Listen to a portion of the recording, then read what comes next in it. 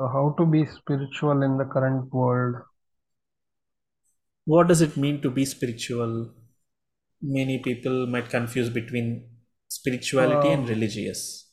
How do yeah, you define being spiritual? yeah, probably more religious, right? Like, we have so many things going around us, right? Maybe that let us assume it may be the movies or anything that is occupying, which which will take us away from our goal of life, right? So, That is a wrong yeah. conception. In Okay. fact, many people have put forward the idea that you need to be in a secluded place to be spiritual. You Mm-hmm. need to go to Himalayas, run away, and live in the forest to be spiritual. Mm-hmm. That is not how our ancestors have suggested us to be happy. Mm-hmm. In fact, what is being spiritual means we have to define that first.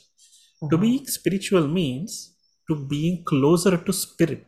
There, Mm-hmm. spirit means the one living entity in all the living creatures, Mm-hmm. as what is known as the I amness. You have Mm-hmm. an I amness. You can say I am Jay. Mm-hmm. I say I am Tejasvi. Someone else say I am so and so. Even a dog or a cat will express their existence with their behavioral patterns. So but some unique quantity, which we call in English as omnipresence, Mm-hmm. must be present in everything, driving the life in everything. So, realizing that one entity and staying closer to that is called what is known as being in oneness. So, this being in oneness is called being spiritual.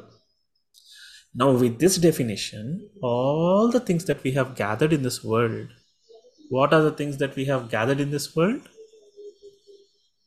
Um, like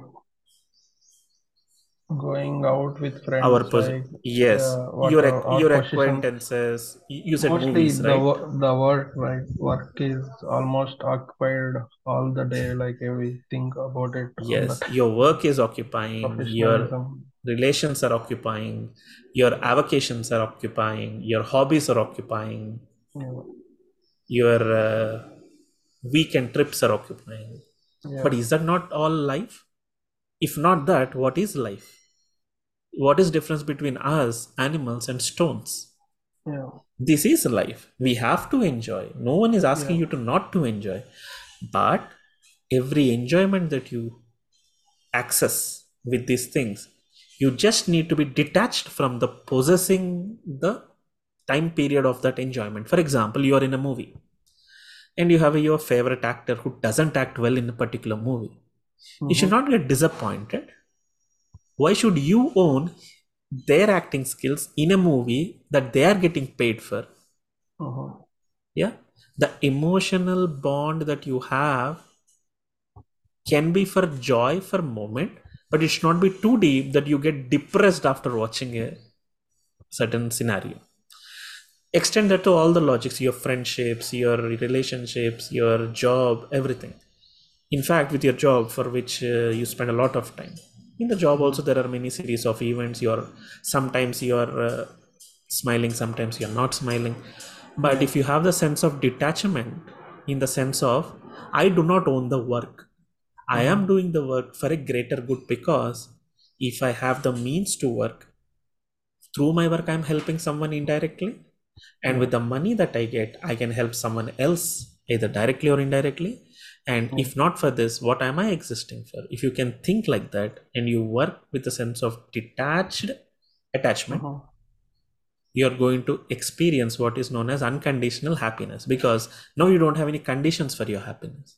Yeah. You have detached yourself from almost all the attachments, which means Mm-hmm. nothing is binding your happiness. So happiness is full-fledgedly flourishing, and you Mm-hmm. start smiling within rather than smiling outward. Like, Yeah. you Yeah. understand? Yeah. Yeah.